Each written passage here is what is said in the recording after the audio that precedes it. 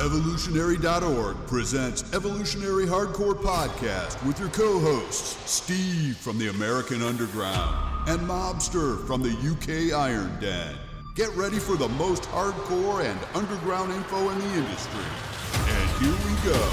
10, 9, 8, 7, 6,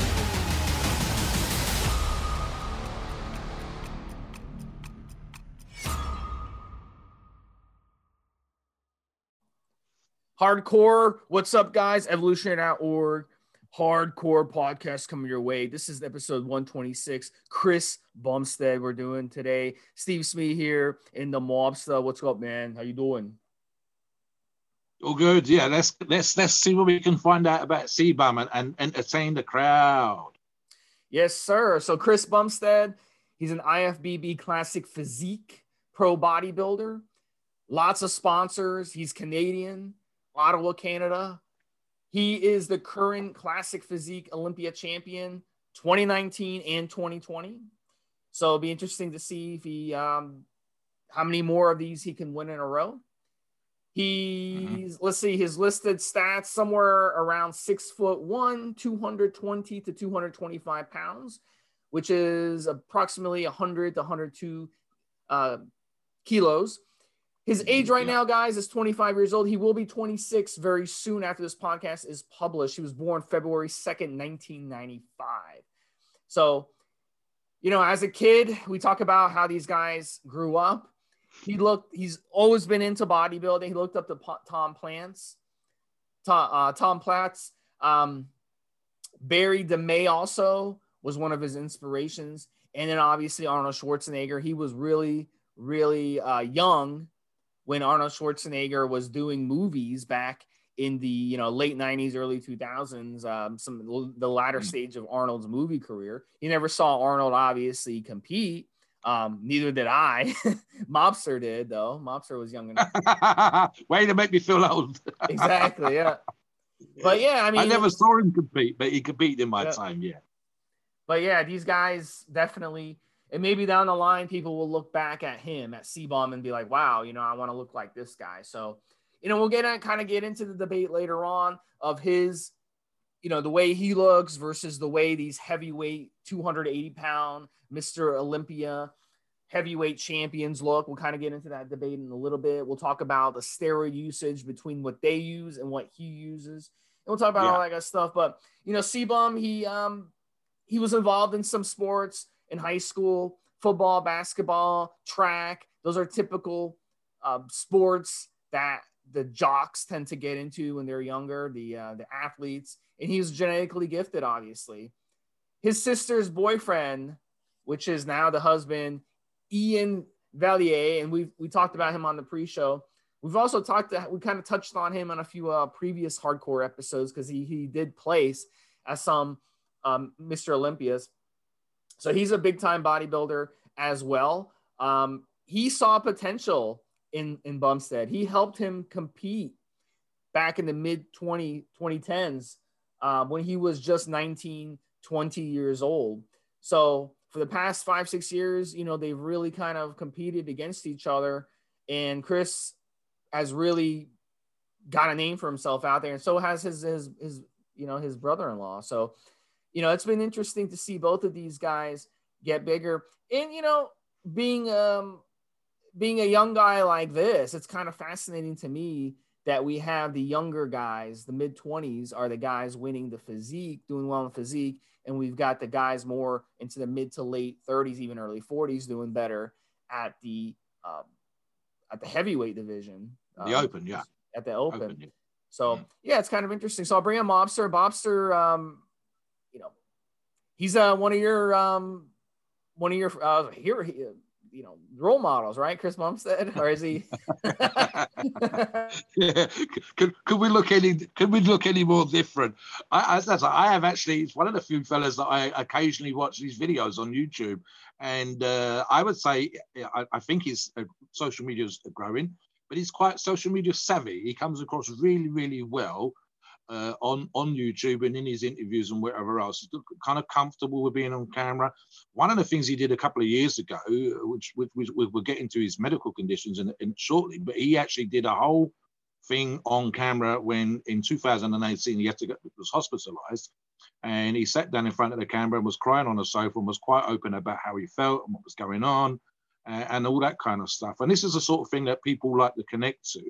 In fact, in the pre-show, Steve Smee and I were talking about how, funny enough, he actually kind of turned that around a little bit. So he's gone from being incredibly open and telling you exactly what's going on, whatever else, but he was kind of savvy this year, in my opinion, in that he did not put up too many photographs of his physique and how he's progressing and whether he was drying out and whatever, ready for the show, whereas his competition, the top 2, top 3 guys did. And this is quite a bit of something that's kind of interesting for this generation and how we put ourselves out into the world now. So you can go on Instagram, you can almost have an Instagram career, you can have a kind of YouTube thing going on, you can make money from the travels, you can make money from your social media. However, when you step on the stage, if the judges and everybody in the audience has seen everything you've got to give 3 days out from the competition, where's the surprise? Why should I look at you? So I'm going to say that Chris is very, very good with the social media because he's savvy enough to put stuff out there, to be open, to be comfortable in front of the camera. And yet he also had his head on his and kept something back and saved something so that when we saw him on stage, we saw improvements. We saw how he looked. Is good. They've got the brother-in-law is quite often in videos. They're around each other's houses and apartments, the girlfriends, having food together. So there's stuff like that. It's like a family and you feel kind of involved and you can get into it. It's not quite soap opera level. It's not quite reality shows type stuff, but you feel that you're being involved. You feel you're part of the journey without giving too much away. So yeah, it's really. I like him. I like him. He's comes across as a genuine guy. You get to hear these things about him. I'm going to say there's no great arrogance about him, and so that makes him a popular fella. And I think back when the article, which we'll link to, was on Evolutionary, was a few years ago. His numbers were 100,000 then. I'm going to say that they're way, way higher than that now. Right up. If he's not 300,000-400,000, I'll be very surprised. Steve. So let's kind of get back a little bit to how he kind of made his rise. So back in 2015, the Canadian National Bodybuilding Championship Men's Junior Division, that's where he really splashed on the scene, got first place. The next year, Open Heavyweight Division, he got second place. And then that same year, the IFBB North American Bodybuilding Championships, he got first place, and that got him his pro card. And then from there, he really ascended very rapidly. The very next year, he got second place at the 2017 Olympia Classic Physique. The next year, he got second place at the Olympia Classic Physique. And then in 2019 and 2020, he got first place. So he worked his way up really rapidly. It was kind of really for his age. You're kind of shocked when you see these guys improve so rapidly from the point of being a teenager to the point of being in their early 20s. I mean, it blows me away. And a lot of the younger guys out there, they look at him and they're like, wow, he started when he was 19, really getting serious. And then by 24, he was the Classic Physique champion, 24, 25 years old. They're like, wow, I can do that too. This is actually what I was just thinking. It literally, as the words came out, I was just thinking that the Classic Physique is, well, what we could aspire to and how we want to look. You and I just done a very recent podcast on a former Mr. Olympia competitor, Bob Paris, and we said it's the kind of physique that we think people should look at when they're walking down the beach. Chris seems achievable. It seems attainable. That level of physique, especially some of the lighter guys in his class, it's there. There's some guys that are in athletic condition, and you've mentioned it in previous podcasts when you talk about American footballers, etc., and then they switch over to weightlifting and bodybuilding. Chris has that kind of physique. The class it was created specifically for that reason, to become more believable and less freakish. And of course, much smaller stomachs, less stuff hanging out. And I mean, don't get me wrong, I like the freaks. They get the juices going and make you want to go down a gym and, as some of the younger Brits would say, smash the weights. But Chris's physique seems more attainable, more achievable. Steve. All right. Yeah, guys. So listen, what's cool about Chris is he came in, he had to actually go through some issues. He had hernia surgery months out from the show back in 2019. And Mobster, do you know much about that hernia surgery? How he was able to overcome? I've been looking into the medical condition where he was hospitalized in 2018. So yeah, if you want to, you tell the guys about the hernia. So let me tell you guys about hernia. What happens with hernias is when you're lifting heavy weights, you'll lift the weights and you'll get like a tear. And I have a couple of hernias. I have over my stomach. I have a hernia kind of on my side too from deadlifting. So those kind of, you get those little tears. And if you don't take care of those tears, they get bigger and bigger and bigger over time. So in my situation, I haven't got my surgery yet, but eventually I will have to get surgery. So those are what hernias are. Yeah. Right, so a quick one then. This is not from my own personal experience. I've been very fortunate in that particular regards, but I've had a couple of buddies who have had this. And get it done, guys. Get the surgery done. It's a very small incision, 1 or 2 inches. A lot of the time they use like a Teflon mesh, which goes inside. And in fact, where the surgery is done is stronger than it was before. In the old days, it was literally put a few stitches in and that was it. It's not usually a tear in the muscle, but normally a tear in the fascia or in the tendons and connective tissue between the muscles. So get it fixed. Perfectly normal. Phil Heath with the umbilical and a bunch of others. The groin ones were the common ones for guys working in heavy industry back when I was a child and stuff like that. I've had buddies have it. When they get it fixed, fantastic. And the scars, etc., are tiny, barely visible now. And in fact, even if you're a competing bodybuilder, if they put this into the fold, which is normally where you get this hernias anyway, you can barely see them. And the scars on it are almost invisible. So our advice, get that stuff sorted. Steve, get it sorted. All right, guys. So the next thing we want to talk about is his training regimen. So I'm going to bring in Mobster for that. Tell us about his training, what you found out. I mean, this is the thing. It's interesting for me. It's actually, I actually made a note to the point where I said this would actually be too much for me. And I don't think he's anything close to being what I would call a strength athlete in terms of, overall physical strength or whatever else. But what in the article that refers to and stuff since, it doesn't seem to have changed that much. So it's a 5-day split, although he did say sometimes he repeats this without a break. So what that means is he trains for 5 days. And normally, Steve, as you know, you'd have a couple of days off or at least 24 hours in between there.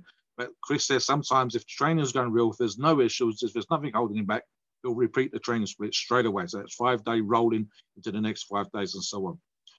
Exercises vary from 5 exercises of the body part up to 10. And that's where I actually was like, wow, that's a lot of work. 10 exercises per body part. You're going to be in the gym for a while, guys. This works for Chris. I don't think necessarily it worked for the majority of our audience, but it works for Chris. So if it's a starting point, start with the 5 exercises and see how you get on. That might just be a bunch of rowing movements, pulling movements, etc. for back and the kind of stuff here. And then typically, and I don't actually see much variation in the sets and reps. 4 sets of 12 reps seems to be the norm. For me, that would be less, sometimes 15 to 20. And I think on his legs, he goes 15 to 20, but everything else seems to be 4 sets of 12. So that still means he's doing something like up to 40 sets of workout. And in the great scheme of things, that's quite high. On the other hand, look at the results. Look at what he's bringing out. So yeah, that's that kind of stuff right there, Steve. As I said, no 500-pound bench presses again, no 600-pound squats, no 700-pound deadlifts here. It's all moderate weight, great form. I do recall seeing some videos of last year, spot on form. And of course, in fact, as you just suggested, the hernia, if anything, that's going to make you use tighter, better, more focused form with less weight to produce it. And it's something that we touched in the pre-show was he has improved. From 2019 to 2020, there were things that were being said about his physique. And the main 2 was that his back lacked something. And his rear biceps, especially the rear double biceps, where you're going to see the back and the biceps, of course, lack something as well. Now, I've seen comparison photographs put up on Instagram, various social media channels, and there is a definite, 100% definite improvement between 2019 and 2020. The only other thing, and Steve and I touched on this a little bit, which is in terms of physique difference, etc., I kind of touch on as well, is his height. At 6'1", he's one of the more taller competitors, and so arguably can actually, in terms of his training, need to fill out his physique more. It seems that some of the smaller guys seem better muscle, better condition, etc., a couple of years ago. But Chris, he's improved. Whatever he's doing in the gym, and Ian is handling his coaching in terms of both nutrition, supplements, as we say, and training, he's improved. So what he's doing is working. Of course, it works for him, but you can say this, he's not doing anything that's that different from most bodybuilders. He's not doing some kind of crazy, insane 50, 60 reps for this, or 100 reps for that, or 50, 60 sets, or whatever else. It's all perfectly normal, nothing spectacular, but it's focused, it's directed, he's brought his back up, he's brought his biceps up, he looks improved, he looks better, and of course, it works. He's the winner, he's the champion. We can't say that it doesn't work. The only other thing, and this is a big deal from the classic class, Steve, of course, as you know, is that they are much better, much tighter at controlling their waistlines. They just look visually better in terms of that taper and having the control. And Chris, to me, I think I've seen him practicing this in videos, and is very, very good at the vacuum pose on stage. Pretty much 90% of his especially the forward-facing front to the judges' poses, involves a much tighter stomach. And I can actually say that's not mentioned in any of the training stuff that he does. I guarantee you that he's spending time working on those poses, holding his stomach in, and even in certain training moves and lifts, etc., making sure that his stomach stays tight the whole time. And that's something that we could give as a piece of advice to the listeners in terms of their own training. If they want to look like Chris, if they want to compete in classic, they need to have this. You can't, to use a phrase, you can't let it all hang out all the time and then hope it's going to look good on the day. These guys are keeping their stomach tight throughout the whole movements, wearing a belt, wearing a waist control, and looking good. It's not mentioned, but I'm pretty sure that's what he's doing. And that's an extra piece of advice for you guys, Steve. Yeah, so what is his diet like? We can take a look at his diet, Mobster. Very, very simple. To get that kind of physique, you got to eat clean. You got to eat completely clean. You got to eat a lot of good quality, nutritious food, lots of vegetables. The chicken, the grass-fed beef. Probably, he probably does like probably a high-fat diet in the off-season, and in season probably does like a lower-fat diet. Although fat isn't your enemy, a lot of these guys like to do that. They like to kind of cycle in their fat off and on. So I think, the oatmeal, the eggs, the chicken, the rice, very, very simple type of things like that. I don't think it's really anything that complicated personally. So, yeah. I just figured one of the things that he discussed, and it's a bit more of a fun thing than anything else, he did put out those videos where they were obsessing over what they're going to eat after the Myth Olympia. Once the competition's over, what we're going to have. And this is a fun thing sometimes. It's kind of like, in this country, and I think you have it with the American Pro Football, it's called fantasy leagues, where you kind of fantasize what would be the best team and how it's put together and whether it'd beat another team. So it's a fun thing to do when you're competing, even in the weightlifting stuff that I do, if you have to make weight. What am I going to eat when the competition's over? So, yeah, he's done one of those videos where he has 10,000 calories. And he's definitely done a couple of videos and there's Instagram stuff out there where you can see, right, so we went to this taco restaurant and we went to this kind of thing. So it's a fun thing to do. You have that moment of relaxing after the strict stuff that he's had to do in order to get into shape. And funny enough, in the video that I watched yesterday, which was very recent, I believe he refers to literally lying in a minivan and the wife or the girlfriend, whoever, she's gone to the shop to get food. Chris and Ian, he's gone with his wife to the shop, and they've left a very depleted, very tired, 3 days out from competition, Bumstead, laying on the back of the minivan floor with the doors open, saying, I feel like 3 days out. It's absolutely exhausting. And of course, the food can feel like it's dirt in your mouth at that particular point. So, yeah, I think he keeps things very simple diet-wise, Steve. But definitely enjoyed himself in the off-season, and more so if he's getting up to the reputed 260 pounds, so at least 35 pounds over his top competitive weight in the off-season as a way of staying sane and not feeling hungry all the time, and of course allowing for growth. I think the 215 to 225 that we suggested is probably in those last 2 or 3 years. And if he's put on the muscle that I think he's done, he's definitely eating more than he was a couple of years ago.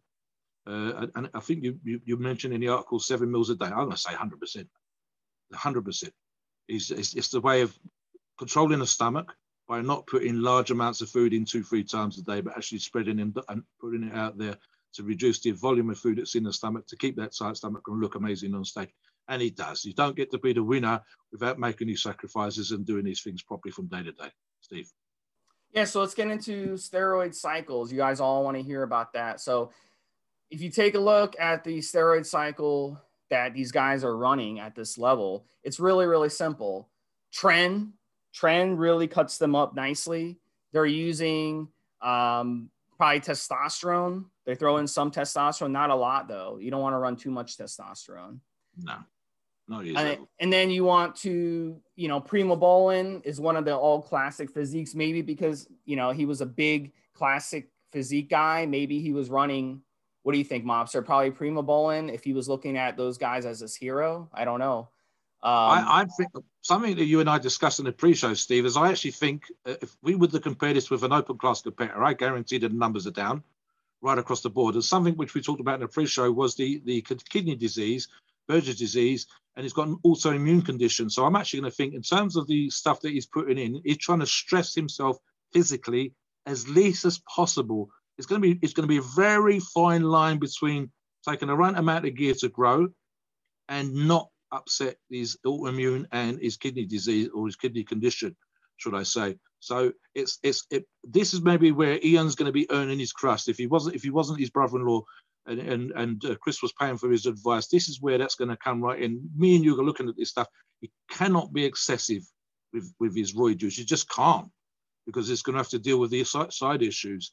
So yeah, I mean, the HGH, I'm actually going to say that would probably help him. And if we said 10 IUs a day as per the article, I'd agree with that.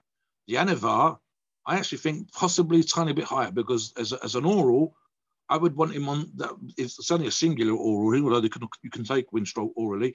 I would want him on the least amount of orals that I possibly could. And I would be, you talk about this way more than I do, but I've started to pick up your habit. I would monitor his bloods weekly, monthly. I'd want him to be taking multiple blood tests through the year and keeping an eye on things 101%. So what are we looking at here? Yeah. Tren is the one that I would probably worry about the most, and I would have it in a cycle, but I would have it for short periods of time. The test, I think he'd be fine. Primo, again, no problem with those numbers, 1,200 milligrams a week for short periods of time, especially when he's in the growing phase.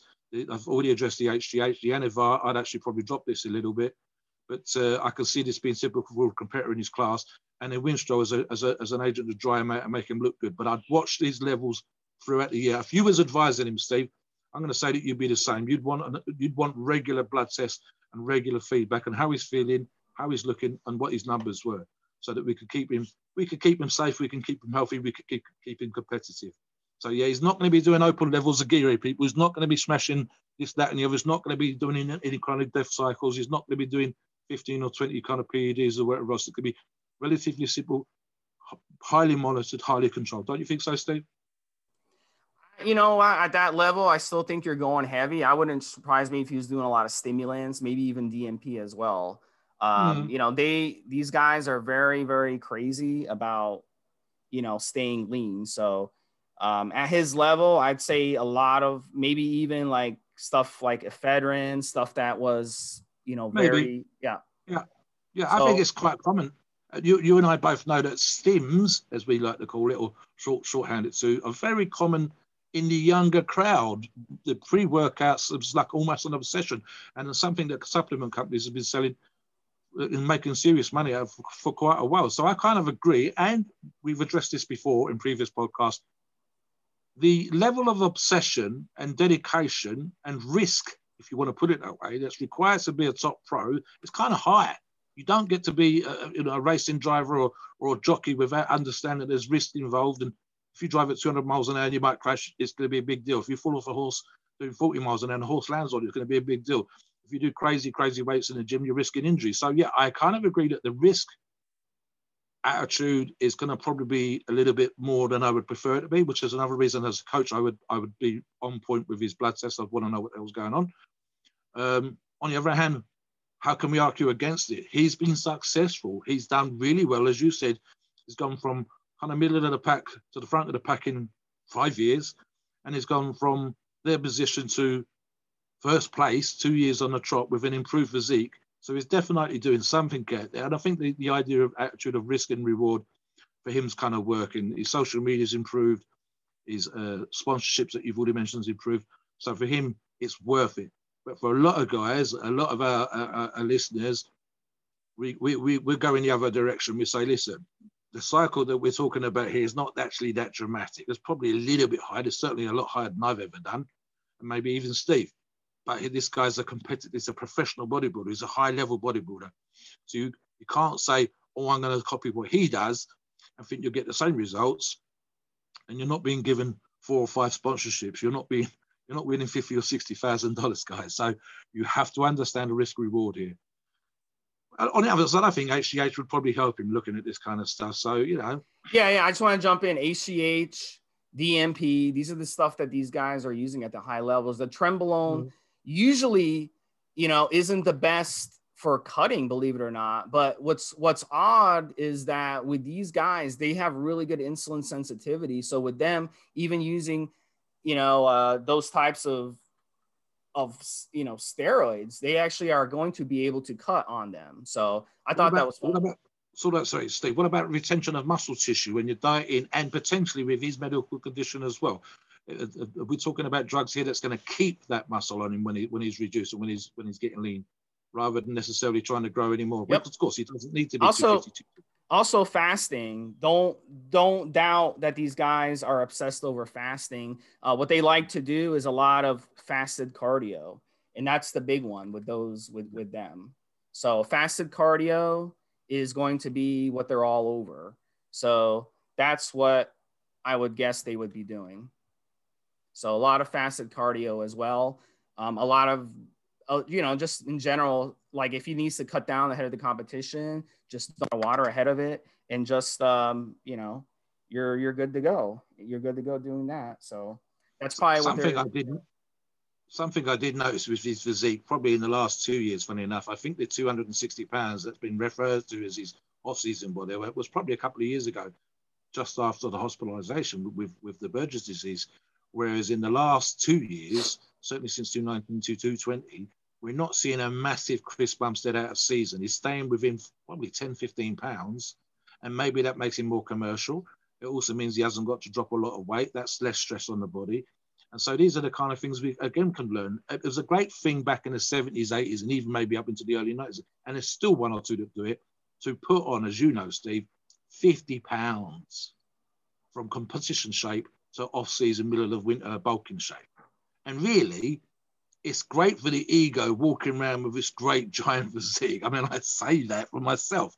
Don't get me wrong, when you're 300 pounds, you know, you're filling out your clothing, you've got huge chest, huge arms, etc., etc. But in terms of stress on your body, it's that much more hard work to have to drop 50 pounds to get back into shape. You know, you're cutting your food in half, you're doing fasting, you're doing fasted cardio, you're walking first thing in the morning. It's really, really difficult. So actually, as I say, I think with Chris, if my memory serves me well, certainly in the last 18 months, 12 months, he's not getting 50, 60 pounds out of shape on the off season. He's staying within range, he's staying in reasonable shape. He's only having to drop at the most 20 pounds. I'm going to say more like 10 to 15. And he's probably going to see his abs years around, Steve. And again, we are, of course, as always, we're dealing with superior genetics here. Every single person in his class, top 10 in the classic at the Mr. Olympia, is, for most people, a fantastic bodybuilder already. They're not a big Ramy or a Rolly Winkler kind of freaky physique, but they are really, they would be in the top 1% of any gym in the world looking the way that they do. And in fact, some of them, you know, they do other stuff in terms of modeling or whatever, same as the figure girls as well. It's arguably way more commercial. So getting out of shape would be bad for business. Getting out of shape would be bad for your income. So yeah, I don't think he's doing it anymore. I don't think he's getting to 260. I'd be very surprised if he's much over 240 pounds in the off season. Less gear, less stress, better shape. But yeah, he'll still be doing his stunning stuff. You don't get to be the top 10 in the world, or the number one in the world, without pushing the envelope in terms of what you're capable of. I just hope, fingers crossed, that we're not talking about a guy who's going to put himself back in the hospital in the next couple of years. He's a nice guy, comes across well. I wish him well. All right, guys. So, yeah, and the thing is with these steroids, don't look at this cycle and just be like, I can just hop on the cycle and do it. These guys know what they're doing. A lot of trial and error. He's a very smart guy, obviously. He has amazing genetics. And I think at the end of the day, these guys know how to manipulate these compounds. What they'll do, they'll cut off the trend, they'll cut off the test, they'll go to Masteron, they'll go to Winstrol right ahead of their competition, short-acting esters, the propionate, they might do the testosterone propionate, they might do the trenbolone acetate, cut them off, get that inflammation down. The Winstrol, high dosages of the Winstrol really, really dries them out. High doses of Masteron really, really hardens them out. Probably 100 milligrams a day of the Winstrol, probably 1,000 milligrams a week of the Masteron, probably propionate. Agreed. And, and the HGH, they know how to manipulate the HGH. They'll run high doses of the HGH leading up to it, then drop down the HGH so they can get rid of the water retention. So these guys know what they're doing, guys. They mess around with the diuretics. They mess around with peptides. They mess around with all these chemicals to kind of shape their bodies. It's really, really crazy. Yeah, I'm actually going to say, Steve, just to interrupt, sorry, with the Masteron and stuff like that you just mentioned, I think more maybe than the open class, because of they don't need to be 30, 40 pounds heavier than they are right now on stage. They're much drier physiques, much better, arguably better condition, along with some of the guys in the 212 class.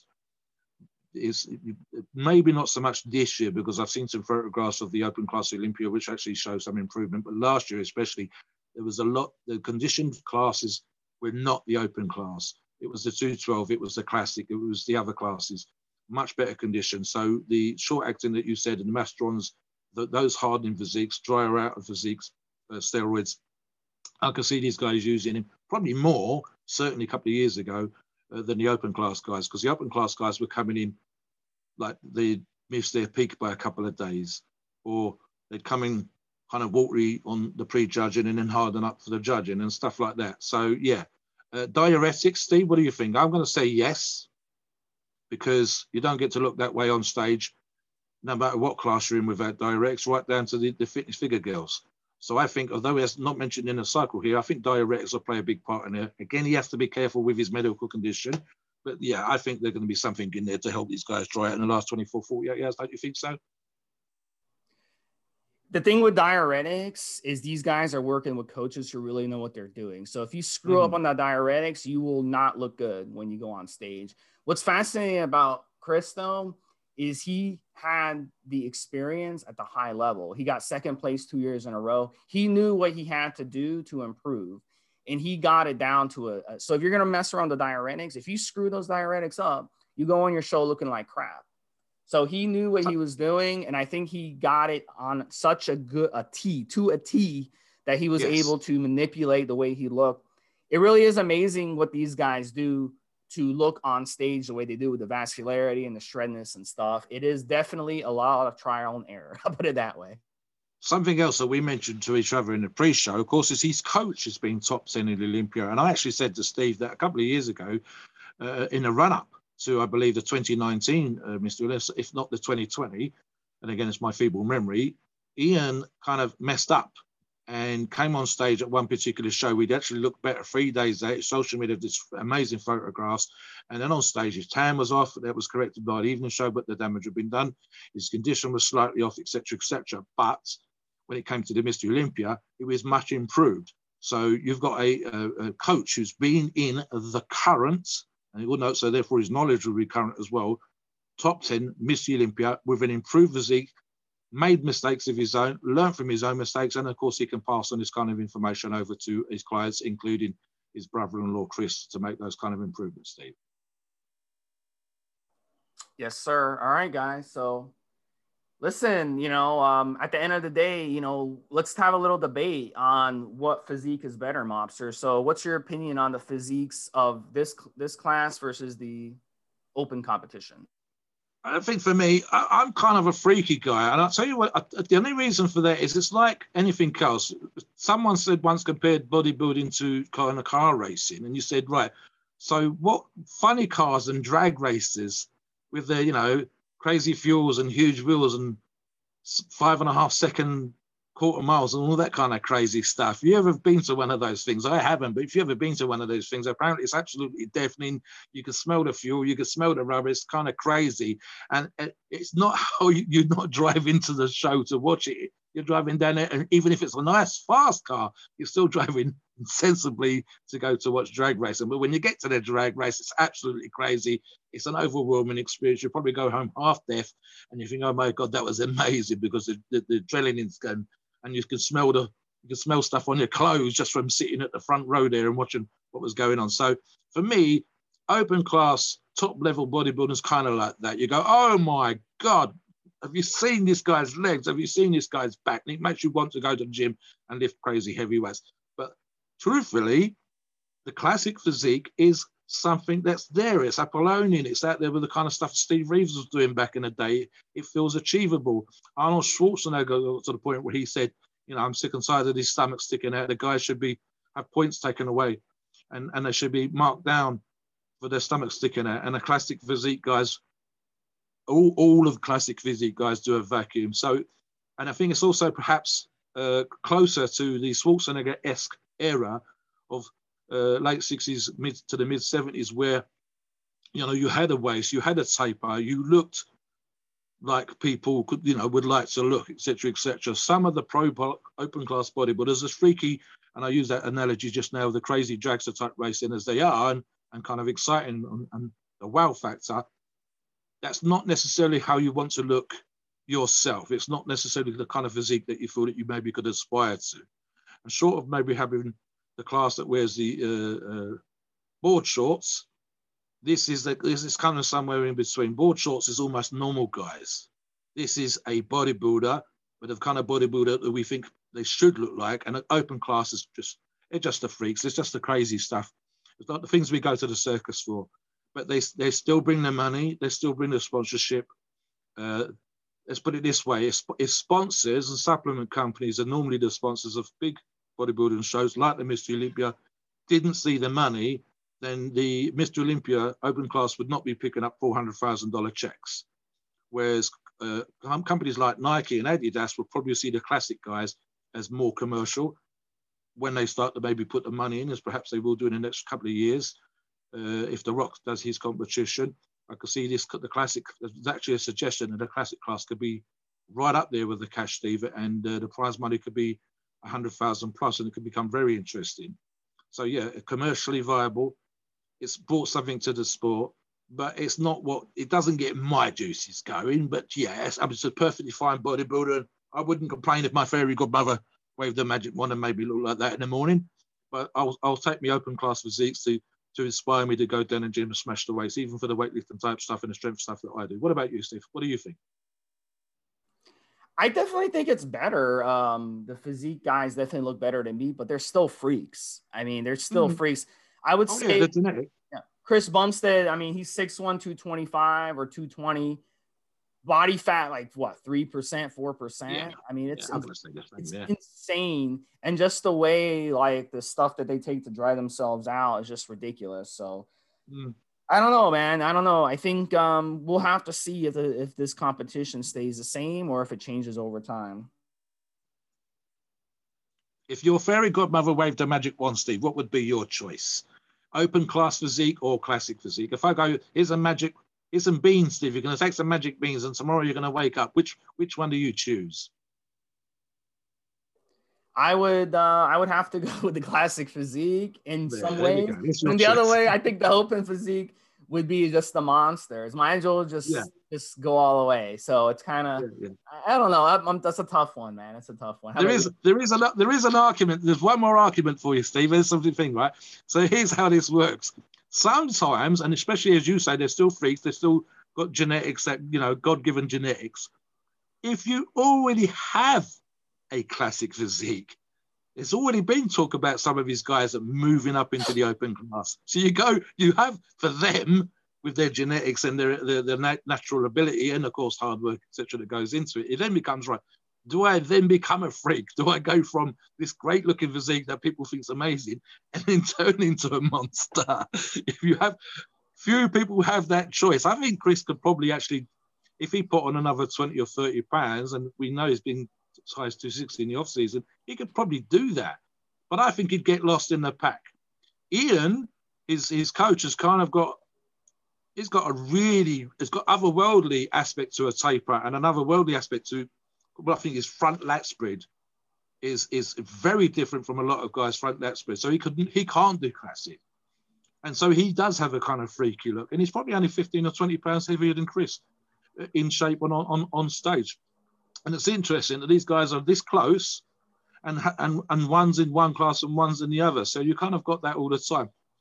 At the end of the day, all these guys are working incredibly hard. Dieting is difficult. They're risking what they do with the steroids. They take what they need to take.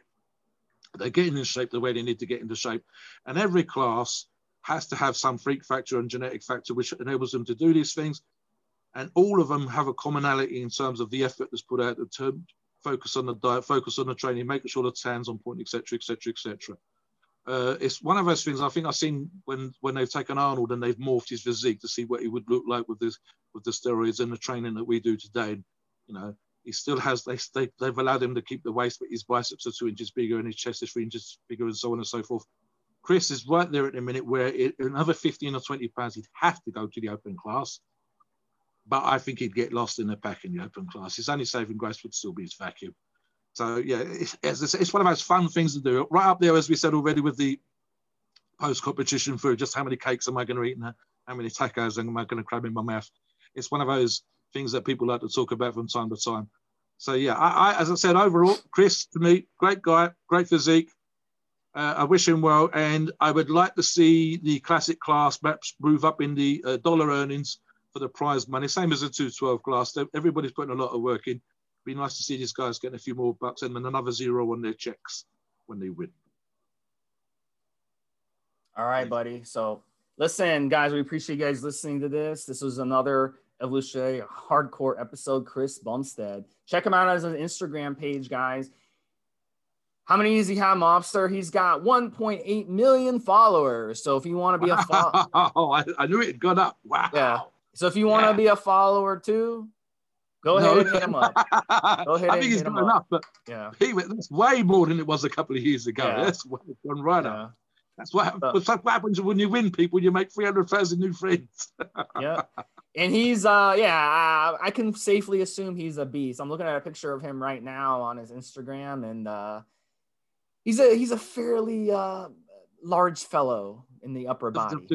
The clip I saw yesterday. But here's the thing. I just want to, you got to look at his legs. He doesn't have much legs. So that tells you about what they look for in physique competition. He's climbing into an ice bath as part of his recovery for a video that he put out a few days ago. And he's got L tiger claw thing going into his chest. And I don't think they're actually stretch marks so much as a sign of his condition post-Olympia.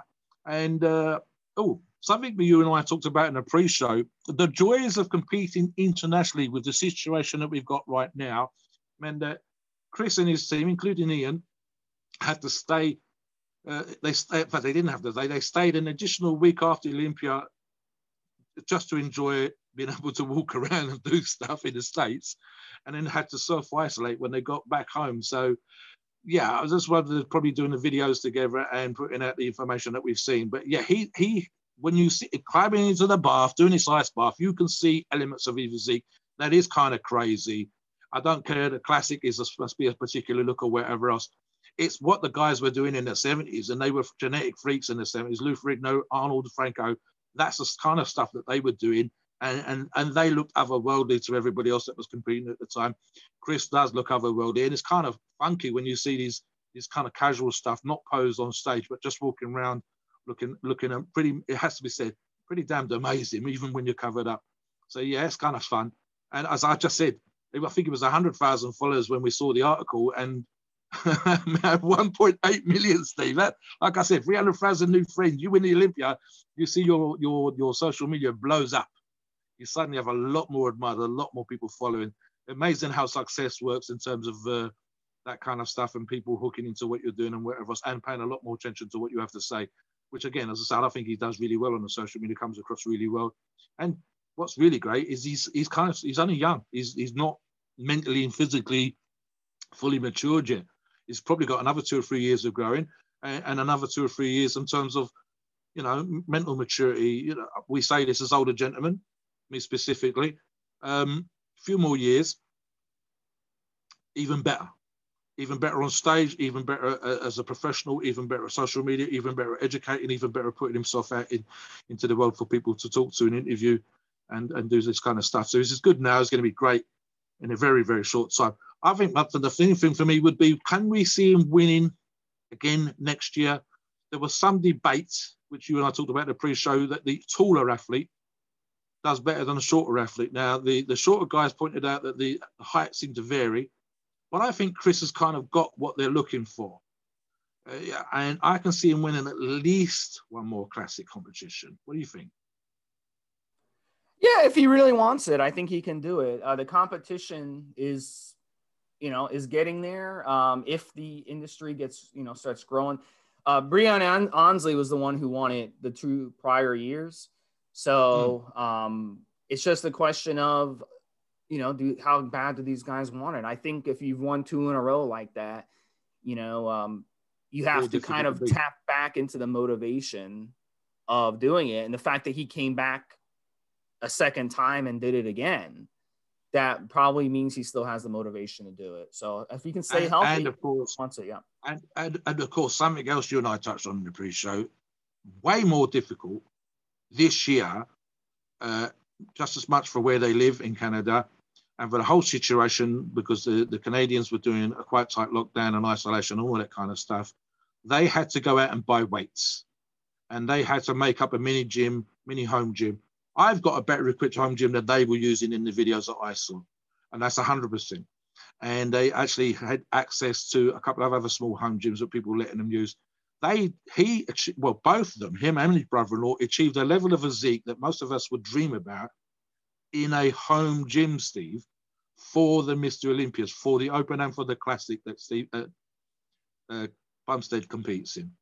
They did that with home gym equipment, stuff that they brought, benches they got hold of a Craigslist and whatever else. So listen, when you say sometimes that you're up against it, Chris has been up against it medically, with his medical condition, with the hernia that Steve mentioned, with COVID-19, meaning he couldn't get access to commercial gyms, having to do exactly the same as a ton of guys, hundreds of thousands of guys worldwide, go on Craigslist, go on eBay, buy equipment, put dumbbells together, and do all this at home, and then still wins the classic Mr. Olympia.